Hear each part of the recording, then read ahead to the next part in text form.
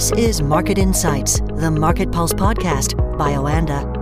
I'm Johnny Hart, and you're listening to the Market Insights Market Pulse podcast. Let's join our guest. It's Oanda Senior Market Analyst in London, Craig Earlham, and Trader Nick in the United States. Good afternoon. Good afternoon. Hey, Johnny. Let's start with you first, Nick, and plenty of data from the United States this week, including quite a bit over the last 24 to 48 hours. Where do you want to start? Yeah, so this week was really busy out of the U.S. We had core CPI, which we covered in the last podcast, but since then, we've had some more key figures come out. We had retail sales numbers come out, some manufacturing index numbers came out, both on Thursday, and then today, of course, we have the core and headline producer price index. And of course, this in combination with CPI gives us a pretty good overview of the inflation situation right now in the U.S. And if we look at those two numbers, just PPI and CPI, overall this week, we got a pretty strong read on inflation, or a pretty hot read on inflation. That being said, retail sales were pretty disappointing and showed a little bit of potential slowdown in the economy. Yesterday, it was interesting to watch just different markets react. We saw a lot of the rate-sensitive areas of the market, gold, the Russell, things that we talk about regularly on the podcast. They did very, very well on this weak news, where the NASDAQ kind of fell behind.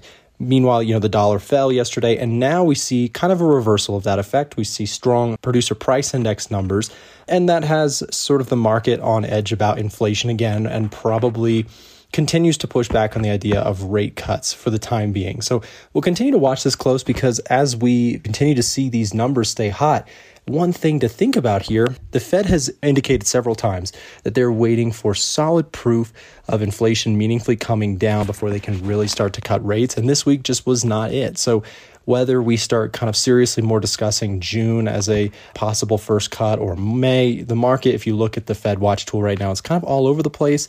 What markets are going for in terms of when they think inflation will be at a rate or a momentum push to the downside that the Fed can actually start to rate cut. But again, kind of a interesting week overall. Again, the more interest rate sensitive areas of the market sort of had a pop and then a drop on this producer price index. So it'll be interesting to see where that goes. And we do also have the consumer sentiment as well. So lots of market data and really moving the markets this morning. So, Craig, let's talk the UK economy now. And it's been a fairly significant week. We now know that we are in a technical recession, while earlier in the week we saw CPI stable at 4%. So plenty to mull over. There is. I mean, this week's always big for the UK. We get a lot of economic data covering vast areas of the economy. We obviously had the jobs data earlier this week where wages fell, but not as far as expected. So a bit of a mixed bag on that front. We had the inflation data that you've just alluded to as well, which didn't rise. So that's a good thing. Yesterday, of course, we had GDP figures, which showed we were in a mild recession. But as we've said so many times, the economy is basically flatlining. We're talking about technical recession here. It's something that there's always been a risk of for the last 18 months because we are flatlining.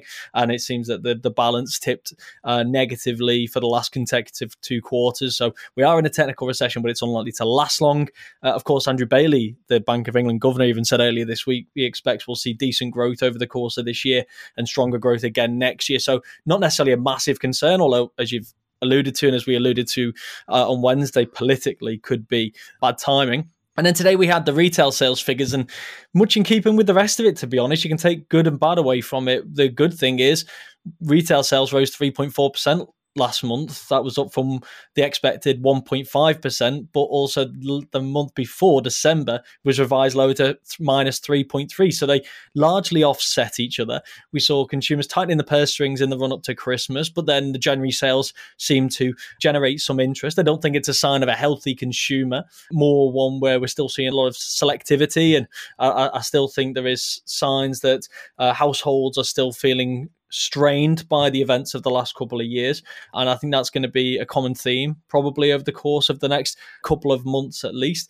The good thing is that real household incomes are positive again because wage growth is exceeding inflation on the aggregate level. The PMIs, which we're due to get next week, the services PMI is in 2 consecutive months now where we've seen above 50 readings and comfortably so. So that perhaps suggests that services firms are feeling more optimistic about the economy this year too, which would coincide with what Andrew Bailey was saying earlier this week. So there's kind of a bit of something for everyone, kind of like the US data that Nick was alluding to. It seems that every month on month, it kind of gives with one hand and takes away with the other. We got our hopes up and then they get dashed slightly. I think what we're at this point in time is something that we've been talking about for a while, and that is that the path to the peak of inflation and the difficulties for the economy felt quite linear and very accelerated. And the initial path back kind of felt quite accelerated too. And now we're at the bumpy parts of the road where the data's not always going to be great, but it's not going to be terrible. I'm still of the view that we are going to see rate cuts probably in the second quarter going into the summer. And I think expectations have obviously been pared back, but I think the data is still heading in the right direction. If you ignore the noise of individual readings, I think you can see that the overall trend is still positive, and therefore I'm still feeling quite optimistic on that front, and I think the markets will do too. But obviously we've now just hit some of those bumps in the road, and this week kind of encapsulated it all, because there just seem to be some things to be optimistic about and some things to be pessimistic about each and every day, and that's created this very jittery week for the UK and the US. So, Craig, you mentioned PMIs next week. What else should we look out for? Yeah, I think there's a couple of things which I keep an eye out for next week. The first is the Fed minutes. And ordinarily, I would say these are relatively outdated, that there's been a lot of data since, and that's always the case. But because the data since has been so mixed, it will be interesting to see what policymakers actually thought at that last meeting.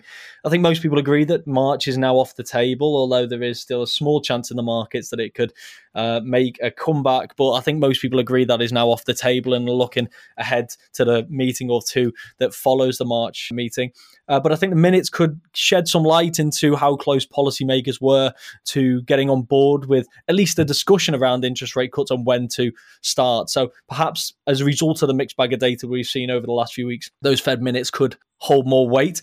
The other thing is, well, again, something that doesn't always have a great impact on the markets, but may again be more influential next week, is the final inflation readings from the euro area. You don't always get massive revisions on this, which is why they can sometimes not be that impactful on the markets.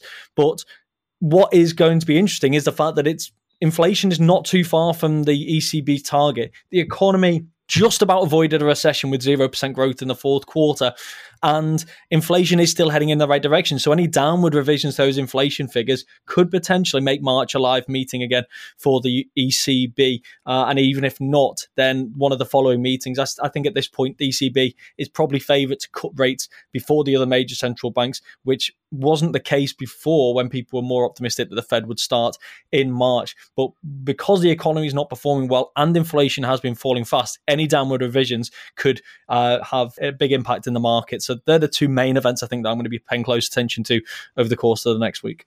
Okay, Craig Earlham in London and Trader Nick in the USA. Thanks for joining us. Have great weekends. Thanks, Johnny. Thank you. Market Insights, the Market Pulse podcast by Oanda.